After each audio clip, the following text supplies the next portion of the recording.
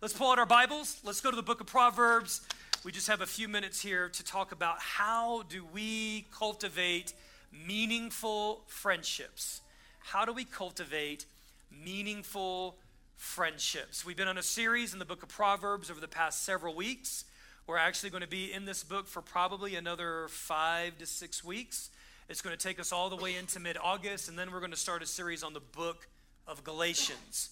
But today, our topic here in the book of Proverbs is how do I cultivate friendships? Let's commit this to the Lord. Father, we ask today for the help of the Holy Spirit.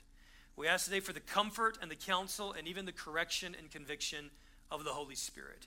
We ask, oh God, that you would bring encouragement and life to every single one of us as we submit our hearts to the Scriptures.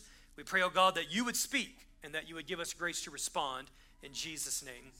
Amen. Amen. So for the sake of time, I'm going to just dive right in, all right? Without a lot of setup, a lot of preliminary talk about why friendships matter and studies on loneliness and, you know, the bane of social media. I'm going to skip all of that, right? And let's just dive right in. All right, so number one, how do we cultivate meaningful friendships? Number one, you have to choose your friends. You have to recognize and realize that friendship is a volitional choice, right? And I say this particularly for some of the younger folks in the crowd. So let me just talk to maybe 30 and below, maybe even like 18 and below. I've noticed in the course of 20 years of pastoral ministry, and I've noticed in the course of even of my life, that if we're not careful, that we can make our friendship something that is so passive that we end up actually becoming a victim of friendships. And what I mean by that is saying, like, we kind of just fall into friendship without any thought, without any deliberation, or without any real intention. Let's look at Proverbs chapter 22, verse 24. Proverbs 22, 24 says, do not make friends. Stop real quick. If the scripture is telling you not to make friends, it's telling you that you have a choice in who you make friends with, right? And a lot of us may find ourselves in some toxic friendships, and we find ourselves, ensnared and trapped, and then we find ourselves saying things like, well, I can't get out of this. No. You are empowered to make choices on who you become friends with. Like, we may stumble into acquaintances that center around common interests or common activities, but acquaintances are not friendships.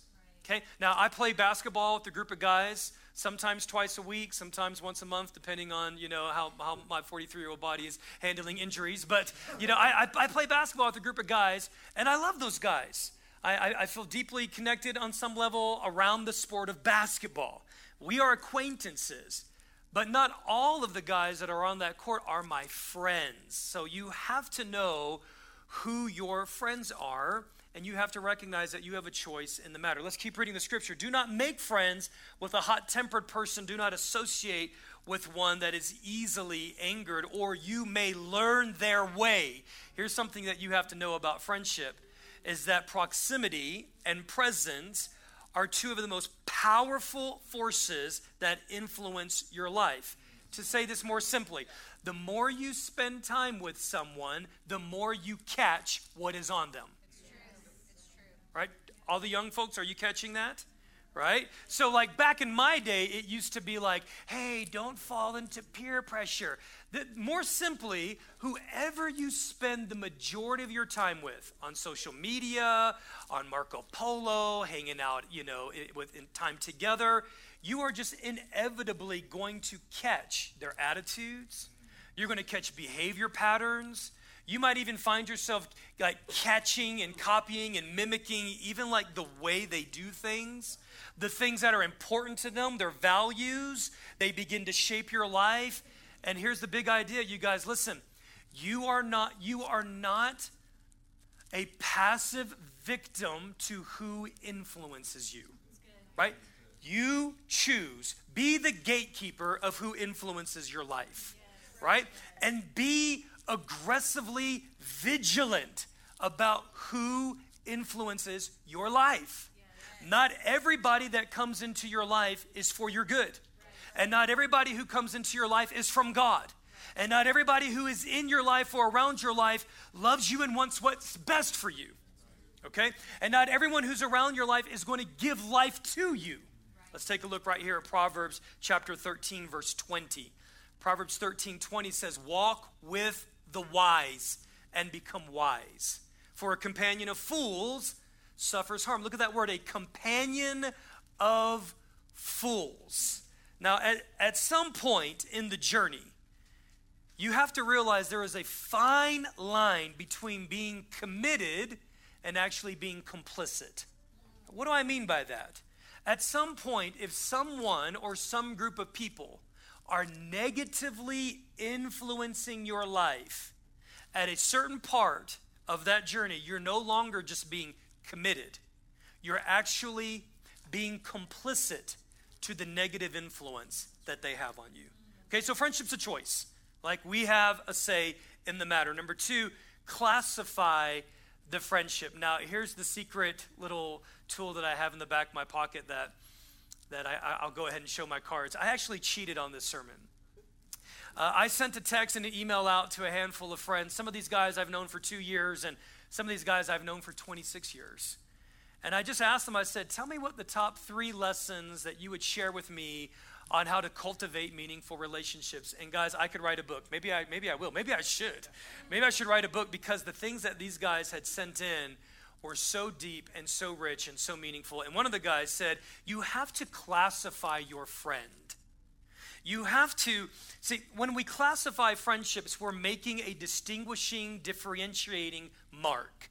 In other words, we're saying you're no longer just a stranger. You're no longer just an acquaintance. I am putting you in a special category called friendship. Now, we're going to talk about this a little bit later, but Jesus did this with his disciples. In John chapter 15, right before Jesus lays his life down and dies on a cross and is resurrected and ascended into heaven, he says to these guys that he's been training in the role of a teacher and a mentor for about 3 years. He says, no longer do I call you servants. You're not just students anymore.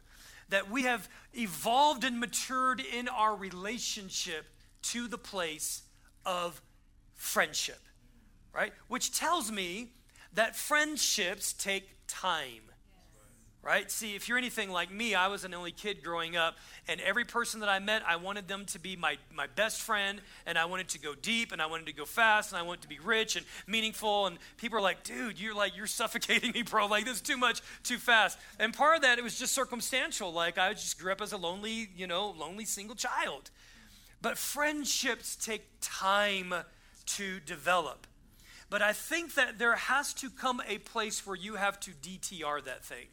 Right? You've got to define the relationship. One of the things that I've noticed is that when there's a breakdown, don't put DTR in there. One of the things that, when there's a breakdown in relationship, it happens because there's a breakdown in expectation. Like, one person sees the relationship as you are my soulmate friend, and the other's like, dude, like we hang out, we watch sports games, and that's all I've got. And if we're not defining that relationship, it's going to cause a lot of trouble. So when we classify the friendship, it allows us to put the person and the relationship in the right perspective. This is all from a friend. This is not my stuff. This friend is not just an acquaintance, not a familiar face. This friend has entered into a space of exclusivity. They are my friend, right?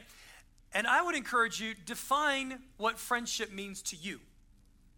Because what you will find is that every single one of us have different definitions, and we have different values and different expectations on what a friend is. And your expectations are connected to your definition of friendship. So if you haven't done the work to define what friendship is, you're probably going to be operating with a lot of expectations that are going to get unmet. And if we're not handling unmet expectations well, you're going to find yourself not having a lot of friends, because you're going to end up feeling hurt and offended and rejected pretty consistently. Here's what another friend wrote. He goes, understand why you're friends. Is it simply due to proximity? Like, are we friends just because we happen to inhabit the same space?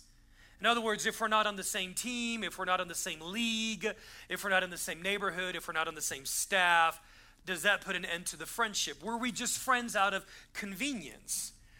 Are we friends because there's something in you or about your companionship that's feeding something broken or needy in my life? You have to understand why we are friends. So there's different types and there's different tiers of friendships, right? And this can get a little confusing in the church.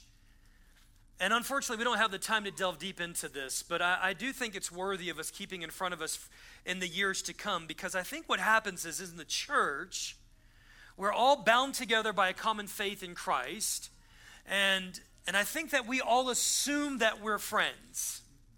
But all of us in this room, we're not friends. We're brothers and sisters in Christ by what God has done for us. But friendship is an intentional decision to move towards someone in a place of continuing degrees of intimacy. Right? It is an intentional decision to move into greater degrees of intimacy, or greater degrees of trust, or greater degrees of commitment. And again, remember, that takes time and it takes work. So every single one of us have different types of friends. There are friends that I spend time with that they enrich me deeply spiritually. But man, like, they can't crack a joke to save their life. Right? It's just true. There are friends that I have a great time with, and these are the guys I play ball with or we watch sports with, but man, they can't have a meaningful conversation to save their life, right? Different kinds of friends, right? Very valuable because we're holistic people. We need all of that. Now, when you find someone who's got the whole package and they're like everything, man, like I'm being stimulated intellectually and I'm feeling like there's a great soul connection and you're prompting me spiritually and we laugh at all the same stuff, man, that's a rare jewel. Like, take care of that, okay? All right, next thought here is we have to not only choose our friends, we have to not only classify our definitions and our expectations, but here's where the work comes. We have to cultivate the friendship. Has anybody caught on to that? These are all C's yet. Has anybody caught that? That just makes me so happy. Thank you. Yes, Val. Yes. The last one's a C too, by the way. We got to cultivate the friendship. All right? We have to till the soil. We have to work the ground. We have to pull up the weeds. We have to prune the branches. We have to water. We have to give attention to. Right? To cultivate the friendship means that we have to be intentional. Proverbs chapter 17. Proverbs 17 verse 17 says, a friend loves at all times, and a brother is born for adversity. Like, there are some friends that I have in my life, and they're probably more so acquaintances. And by the way, you really find out who your friends are when you touch adversity. Yes. You find out who your friends are when you lose everything, or you lose your status, or you lose your position, or you get into a car accident, or you don't have the amount of money to pay for all the big meals anymore. I mean, when you hit adversity, you find out who's really there, who really cares for you, who's really going to press in and lean in. That's when friendship is revealed. And that being said, listen, I don't mind a little conflict in my friendships. Because what I have found is that the friendships that have not yet hit conflict, I'm not really sure if we're in the friendship zone yet. Right? We might just be still in the acquaintance zone, and it's only until we take the courage and the risk to say hard things to each other, and we come out on the other side of that stronger, it's only when we hit that place do I know, okay, you are a brother that is born for adversity. You are now differentiated as a friend of Jay Duncan. I remember when I was just starting out in ministry, this had to be almost 18 to 19 years ago, maybe even solid 20. And I had just joined the staff, and there was this language that was in this church that it was very important to me. But I remember I was in a staff meeting, and a particular staff member stepped up, and he goes, we are all in covenant with each other. He says, so we have to be in covenant relationship. And there was something that just struck me, and I was a young kid at 20 years old, and I said, hold on. I said, I'm not in covenant with you. I said, I don't know you, and you don't know me, and covenant means something very, very important to me. Covenant means that I'm going to spend my money on you. Covenant means I'm going to wake up at 3 a.m. and take you to the airport if we need to. Covenant means that, if everything is lost, that I'm going to be there for you and you're going to be there for me. So let's pay attention to our language here. Friendships take work. They take work, and they take time, and they take money, if we're going to be honest, right? And they're not convenient, right? A true, deep, meaningful covenant friendship takes sacrifice, and it takes mutual commitment. They don't happen by accident, and they don't happen by coincidence. So when you're young, like my children at 7 years old, everybody's their friend, right? My son Israel knows no stranger. In fact, the past couple of weeks, we signed up all of our boys in these YMCA sports camps. And at the end of the week, Kenya's like, man, that was amazing. I played baseball, learned some skills. Let's go. Kingston's like, that was awesome. I threw the winning touchdown. Israel is crying. And I'm thinking, oh, man, is he like, is he sad that he's not going to be developed? And he's like, no. He's all like, Dad, I miss all my friends. No, don't do that. They're not his friends. You're missing the whole point. I was like, son, you played sharks and minnows together, and you ran around in circles for 2 hours a day for 5 days. I know, but I miss my friends. He does this at the end of every school year, kindergarten, pre-K. I miss my friends. And just a couple of weeks ago, we took him to a park, and he's like, I gotta go see all my friends. I'm like, you met them once, son, right? And it's beautiful, it's innocent, it's pure, but as we get older, you meet someone once and they're not your friend, right? Friendship is a sacred space. Now, let me also say this about friendship. Friendships require mutuality. So the two words here in the idea of cultivating your friends are intentionality and mutuality. And if you find that you're always doing the pursuing, if you find that you're always the one giving, that you're always the one being thoughtful, that you're always the one remembering the birthday, that you're always the one sending the text message, that you're always the one reaching out and saying, oh man, you're sick, how can I bring a meal over to you? And none of that is reciprocated.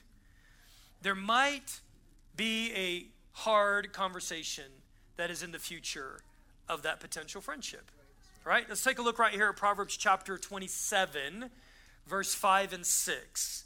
Better is open rebuke than hidden love. And here's the verse that I just cannot get out of my spirit as I thought about this message. Wounds from a friend can be trusted. I think that we have not stepped over into friendship until you have been wounded by a friend. Now, let me define wounded. Colin's face is like, what are you talking about, man? Right? There's two kinds of wounds. There's a wounding that leads to death. There's a wounding that leads to life, right? When my brother, when my wife, when my friend, when my staff member pulls me aside and says, Jay, there might be a blind spot in your life that you're not aware of, and it's hurting us, it's hurting me, and it's going to hurt you.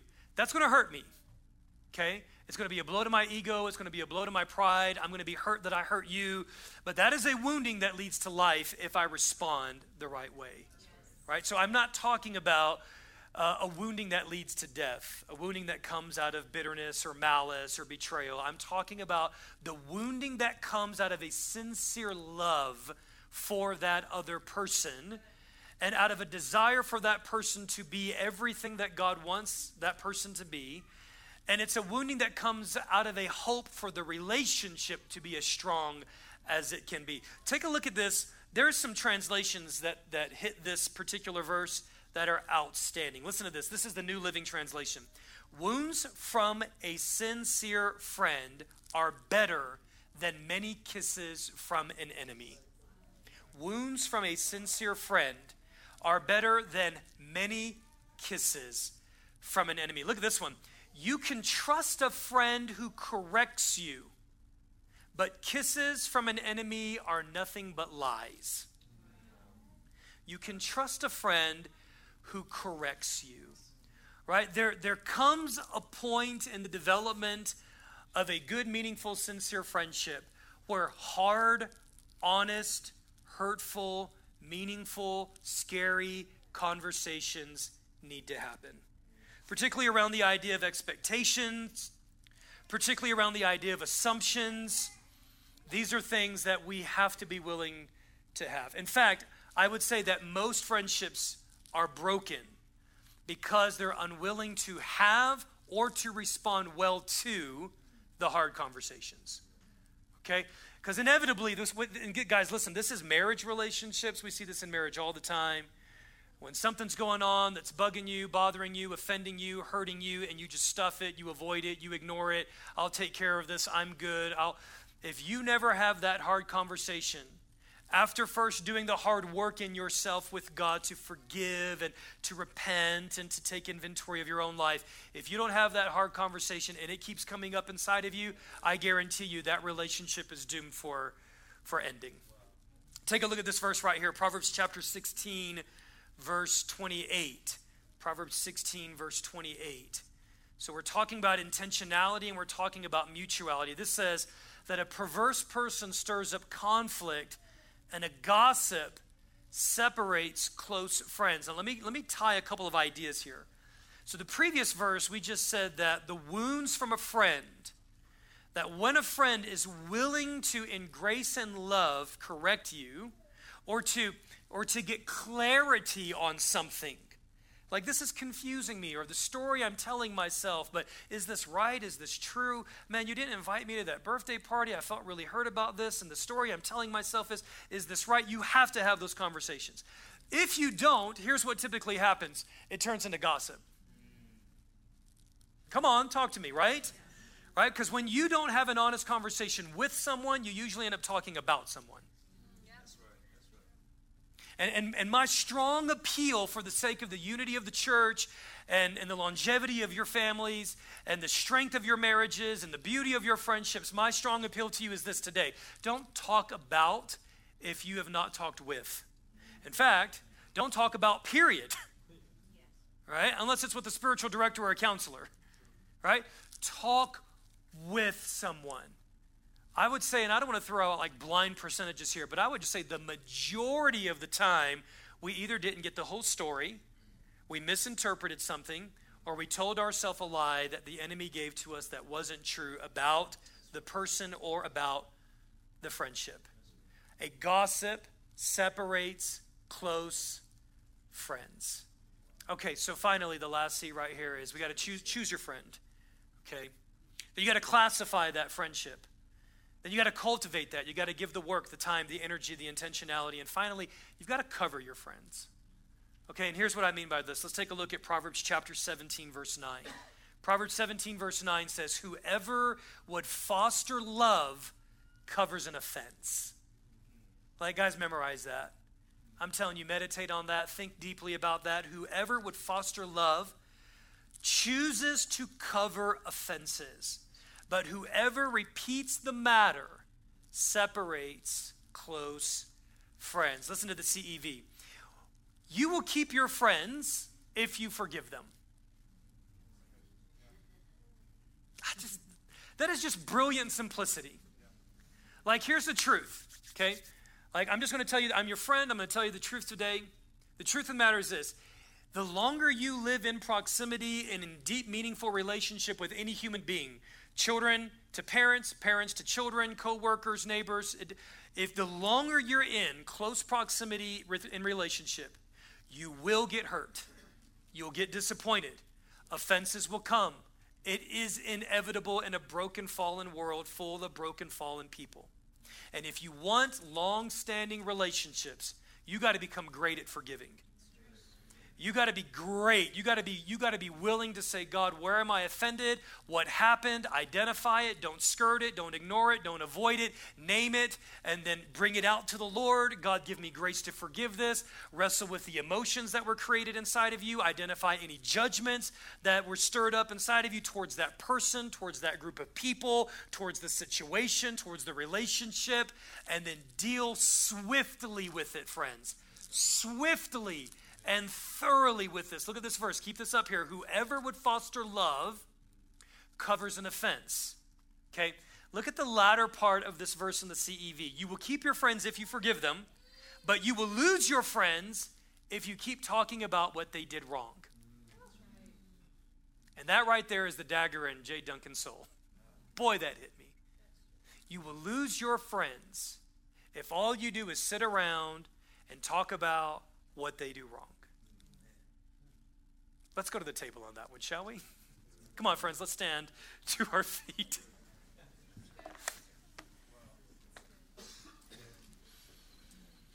Man, I want you guys to have great friendships because you guys are great people. I want people to know who you are. I want people to drink deep of your friendship and enjoy your company and receive deeply from the well of your life.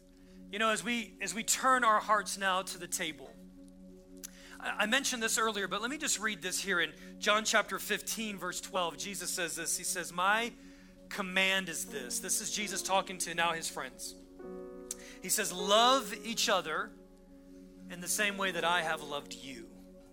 Love each other. Well, how did you love us, Jesus? Well, the next verse, he says it right here in 13. Greater love has no one than this. No one. To lay down one's life for one's friends. So I think, and I want to propose this, that the wisdom of the scriptures point us to Jesus. And the thing that definitively sets apart Christian friendship is it's characterized by self-sacrificing love. When is the last time you've been inconvenienced, you've chosen sacrifice, you've gone out of your way, you've forgiven, you've hurt with, you've entered into the yoke of the pain of another friend? When's the last time you've done that? Because that is the Jesus invitation into the kind of friendships that he wants to build. And this is what he modeled for us. When he took bread and he took the cup and he says, guys, I'm not going to just talk a good game. You're my friends, and I'm going to lay down my life so that your life can be better. Friends, why don't we come and let us receive the bread and the cup, the body and the blood of Jesus, and we will all receive as a family together. You can exit on the left, come on up here and receive, and then come back to your seat on the right.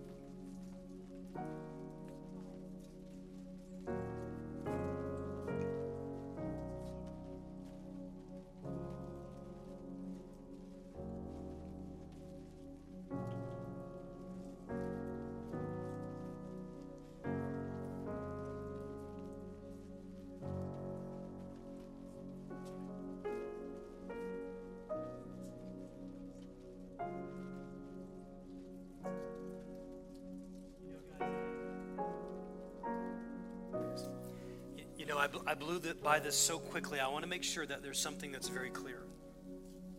In the beginning of the service, we talked about the life of God, how God creates and produces life.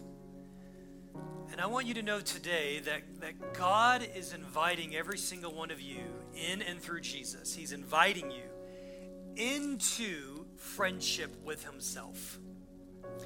And he's inviting you into the kind of friendship that produces life in and through your life. You see that? Like, so what we're not talking about kind of just religious ritual here when we come together. Like, the greatest invitation and the greatest appeal that I can make to you today, and we saw this today in baptism, these three girls are saying, I want to enter into friendship with the living God. and a kind of friendship where God has the permission and the freedom to say hard things to us and give us grace to respond, that brings to life. Friend, God has chosen you. He wants to be with you. He wants to know you. He wants you to know him. He wants to share intentionality and mutuality with you. He wants to cover your mistakes. He wants to promote love. He wants you to be who he's created and designed you to be. So today, I think as we come to the bread and the cup, I think our greatest response is, God, I say yes to your invitation of friendship. On the night that Jesus was betrayed, he took bread and he broke it. And he looked at his disciples who are now become his friends, and he says, friends, this is my body. And all that it is and all that it represents, I choose to lay down in holy sacrifice in order for your life to be all that God has created it to be. Take and eat. Friends, let us receive the body of Christ. Holy Spirit, let it be and let it do all that it's designed to do in us today. Mess with us, stir us, provoke us, speak to us, God. Unsettle us by your Spirit. And then he took the cup and he said, friends, this is the cup of the new covenant. We don't interact and we don't relate by law, by legalism, by obligation, or by duty. We are bound together by love. We're in this situation by love, not out of some contractual obligation, right? And he says, friends, this is the cup of the new covenant in my blood. Your sins have been forgiven. Your offenses against God have been covered. Enter into friendship with the living God. Let us receive the cup in the name of Jesus.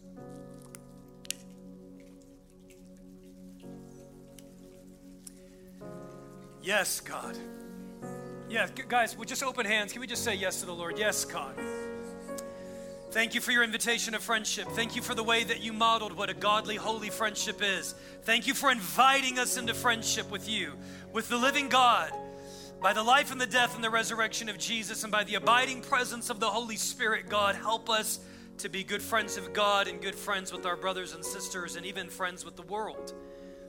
God, to enter into friendship with those that don't know you, and a heart and a desire to bring them to the life of God. We pray this in Jesus' name. Jonathan, let's thank the Lord together.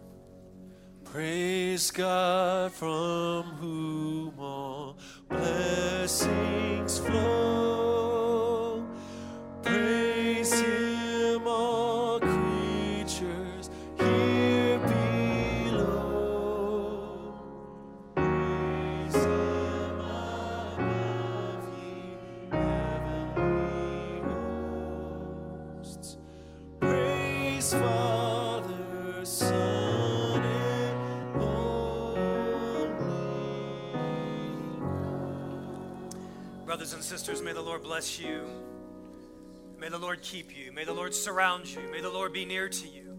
May the Lord draw you near to him.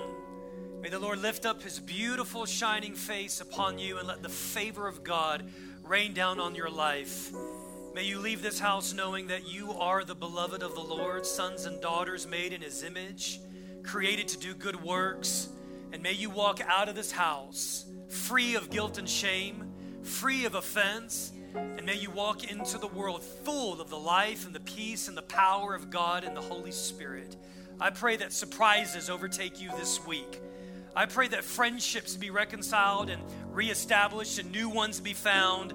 And I pray that in all things that you would flourish as a sign and a wonder of the kingdom of God that has come. And I say this today in the name of the Father and the Son and the Holy Spirit. Amen. God bless you guys.